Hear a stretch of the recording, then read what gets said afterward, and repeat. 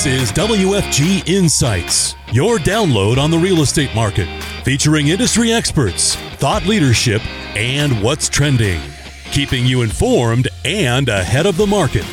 In this download, WFG Chairman and Founder Patrick Stone joins us to offer an optimistic outlook for the year ahead, with caution for several concerns that remain. And Pat, glad you could join us. It's been a while since we've talked, and I want to kick this off by asking you about the overall economy. You know, we've been hearing about a recession for years now, and the longer it goes, the less it seems likely. Give us, first of all, an overall economic outlook for the year ahead. Well, let me start by offering you a quote from one of the economists that I always thought the world of, John Kenneth Galbraith, who was probably one of the leading economists in the second half of the 20th century.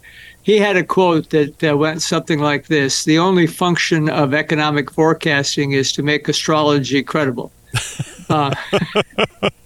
His point there was that at no point in time are all the economic variables the same as they were in any prior circumstance. So consequently, it's very, very hard to forecast with certitude. But what you can do and what you should do is be aware of what's going on, all the factors that are impacting the economy, and think through how the different possible scenarios will impact your business and what you will do if A happens, B happens, or C happens.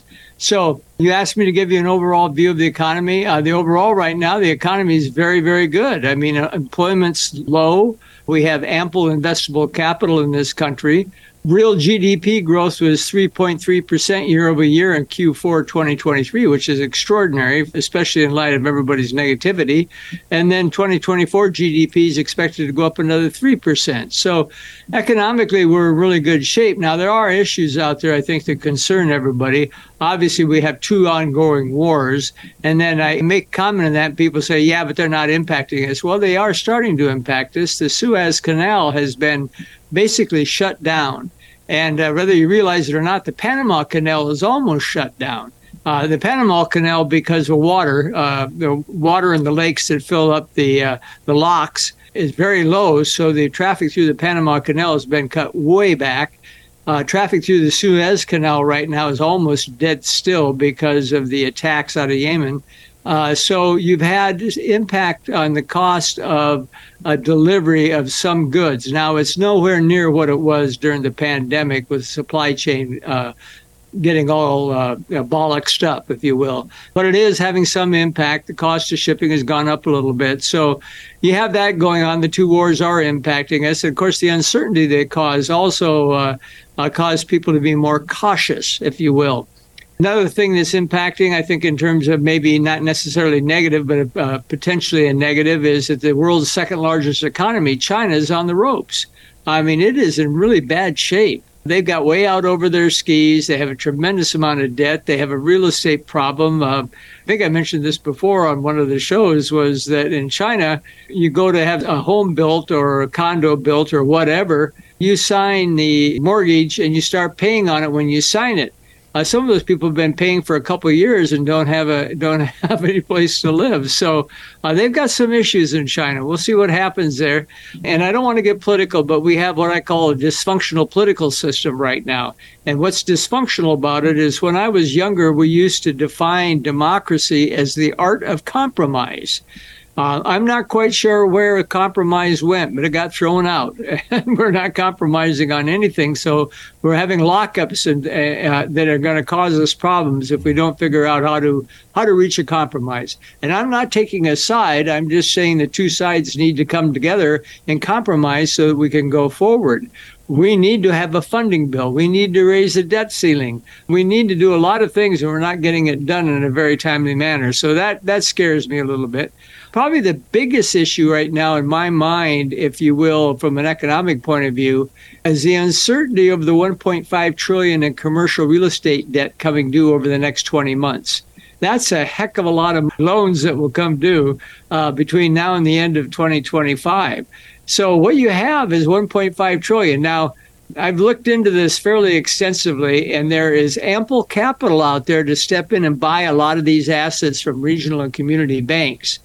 But if that money does not step in and buy those assets or take those assets over, we will have a problem. We will have some regional and community bank failures.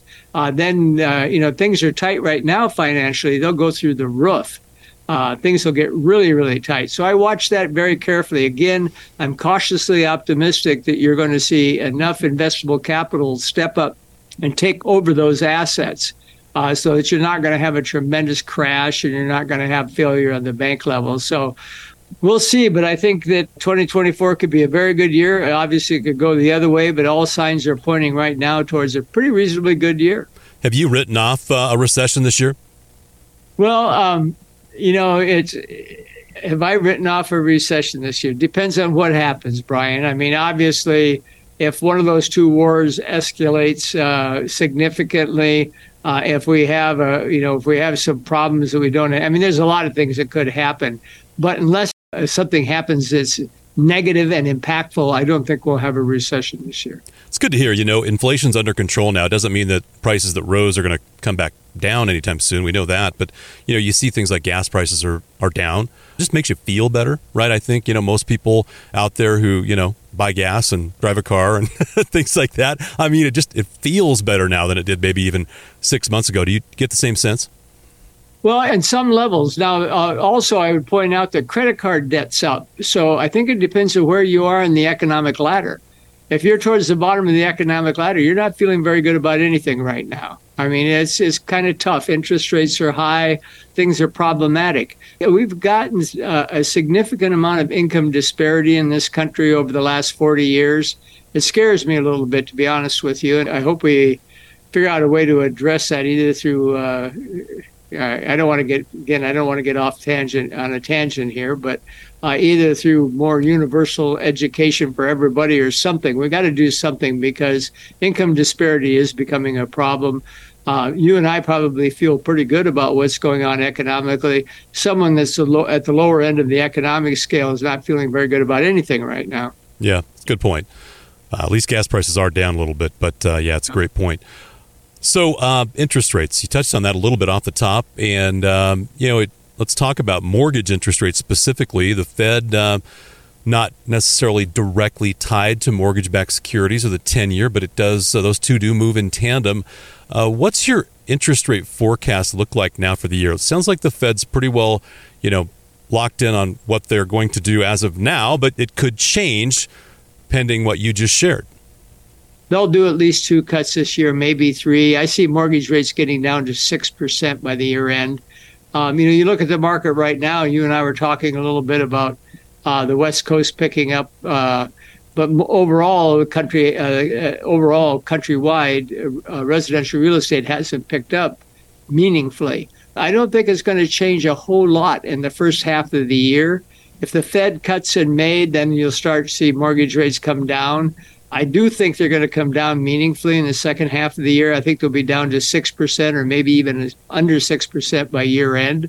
I'm right now looking at the second half of the year and saying, hey, real estate activity will be up 15 to 30% in the second half of the year, depending on how fast the mortgage rates come down. Well, and for everybody in the industry, from where we have been to where we could go this year, that's promising, right? And it's hard to see a real big upward movement or in activity because inventory is still super tight, right? I mean, and that doesn't seem to be alleviated anytime soon. It's really funny. I have a couple of fairly significant relationships with large builders. They're prepared to build a lot of homes, but they're not going to get out in front of the bus. They're not going to go play on the freeway. They're going to make sure things have changed before they really step up. I do think building activity will step up meaningfully in the second half of the year. I do think you will see people selling their homes and, relocating. You and I have talked about this too. A lot of conversation about the low rates that everybody got mortgages at, locking up the market. But actually, that's more of a sociological problem than it is a rate issue. I think I pointed out to you before that the average percent of the U.S. population moving in a year was between 18 to 20% back in the mid-'80s. Now, right before the pandemic, it was down to 8.5%.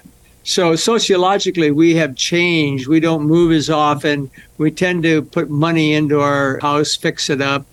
make additions or whatever, a swimming pool or whatever. We try to fix up where we live more so than moving. But I do think if rates come down, builders will start building. I do think people will downsize or relocate.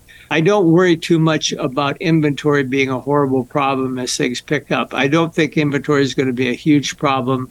We'll see. I'm not pessimistic about it. You mentioned consumer debt too, credit cards, and a lot of people who purchased ATVs or trailers or boats or things like that over the last couple of years. And I'll tell you, just word around the campfire of some of the guys I hang out with, you start to hear chatter of, well, I'm not using that like I thought I would, or, things like that. And, yep. Right. And so I think we'll start to see, some of those things coming back on the market, 2 and 3 year old assets, if you will. Maybe not so much anymore, but I bring that up because, I talked to the mortgage folks out there, and, you have people who had or have rates in the, let's just say the threes, but they've got consumer debt in the double digits.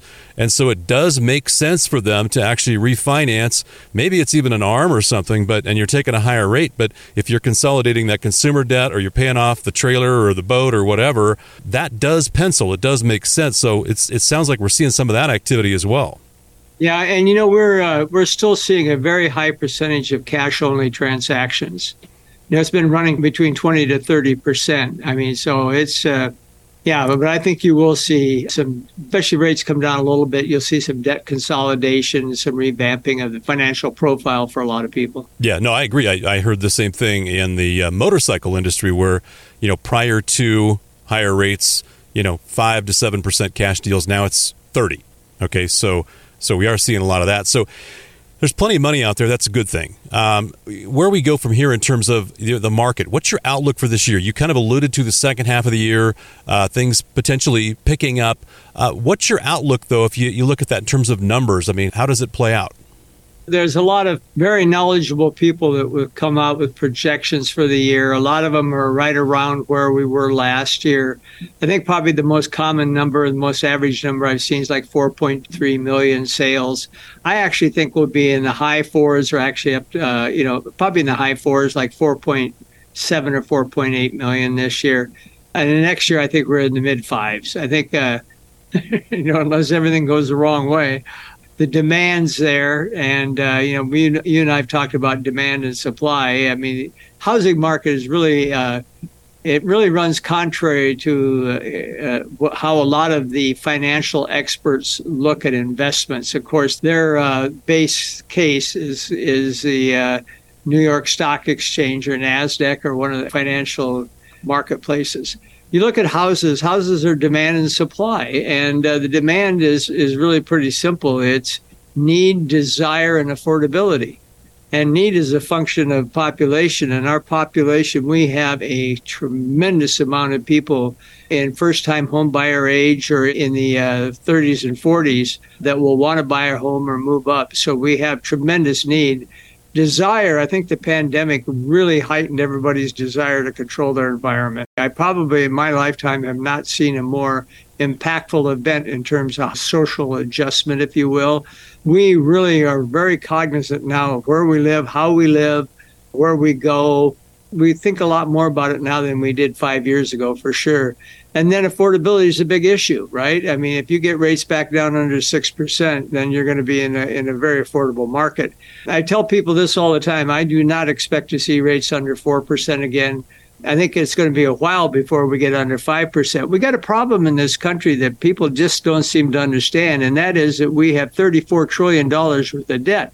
That's going to start impacting what we sell our T-bills for and everything else. So financially, that's going to cost us. That's going to raise our interest rates. That's going to keep our interest rates up. If this wasn't going to be released publicly, I would add a few expletives deleted here about the idiots that don't seem to understand. $34 trillion in public debt is just astronomical. And that will cause us to have to pay more for people to buy our T-bills and other financial instruments. So you're not going to see, I don't think you're going to see rates under 5% again for quite a while. You'll never see them under 4% again, because that was a function of quantitative easing. You had the Fed buying $120 billion worth of mortgage-backed securities and T-bills every month for 9 years. They drove rates down into the 3% range. That was extraordinary.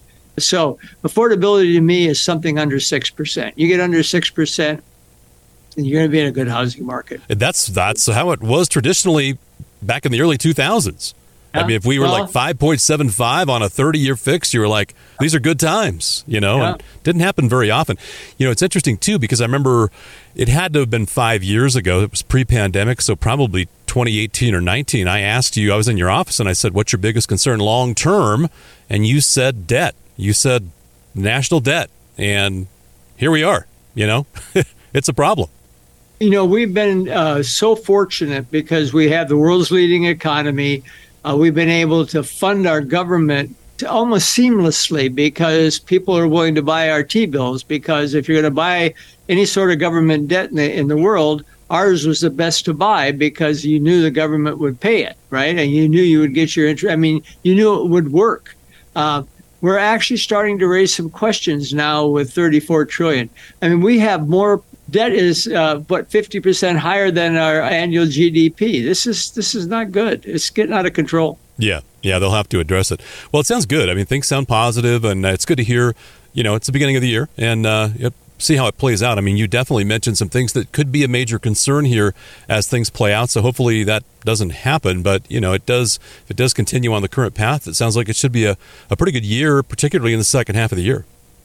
Yeah, let's hope. Let's hope that these wars abate, because whether you actually think about it or not, it does impact our economy, because it puts an element of another layer of caution and uncertainty on top of everything else.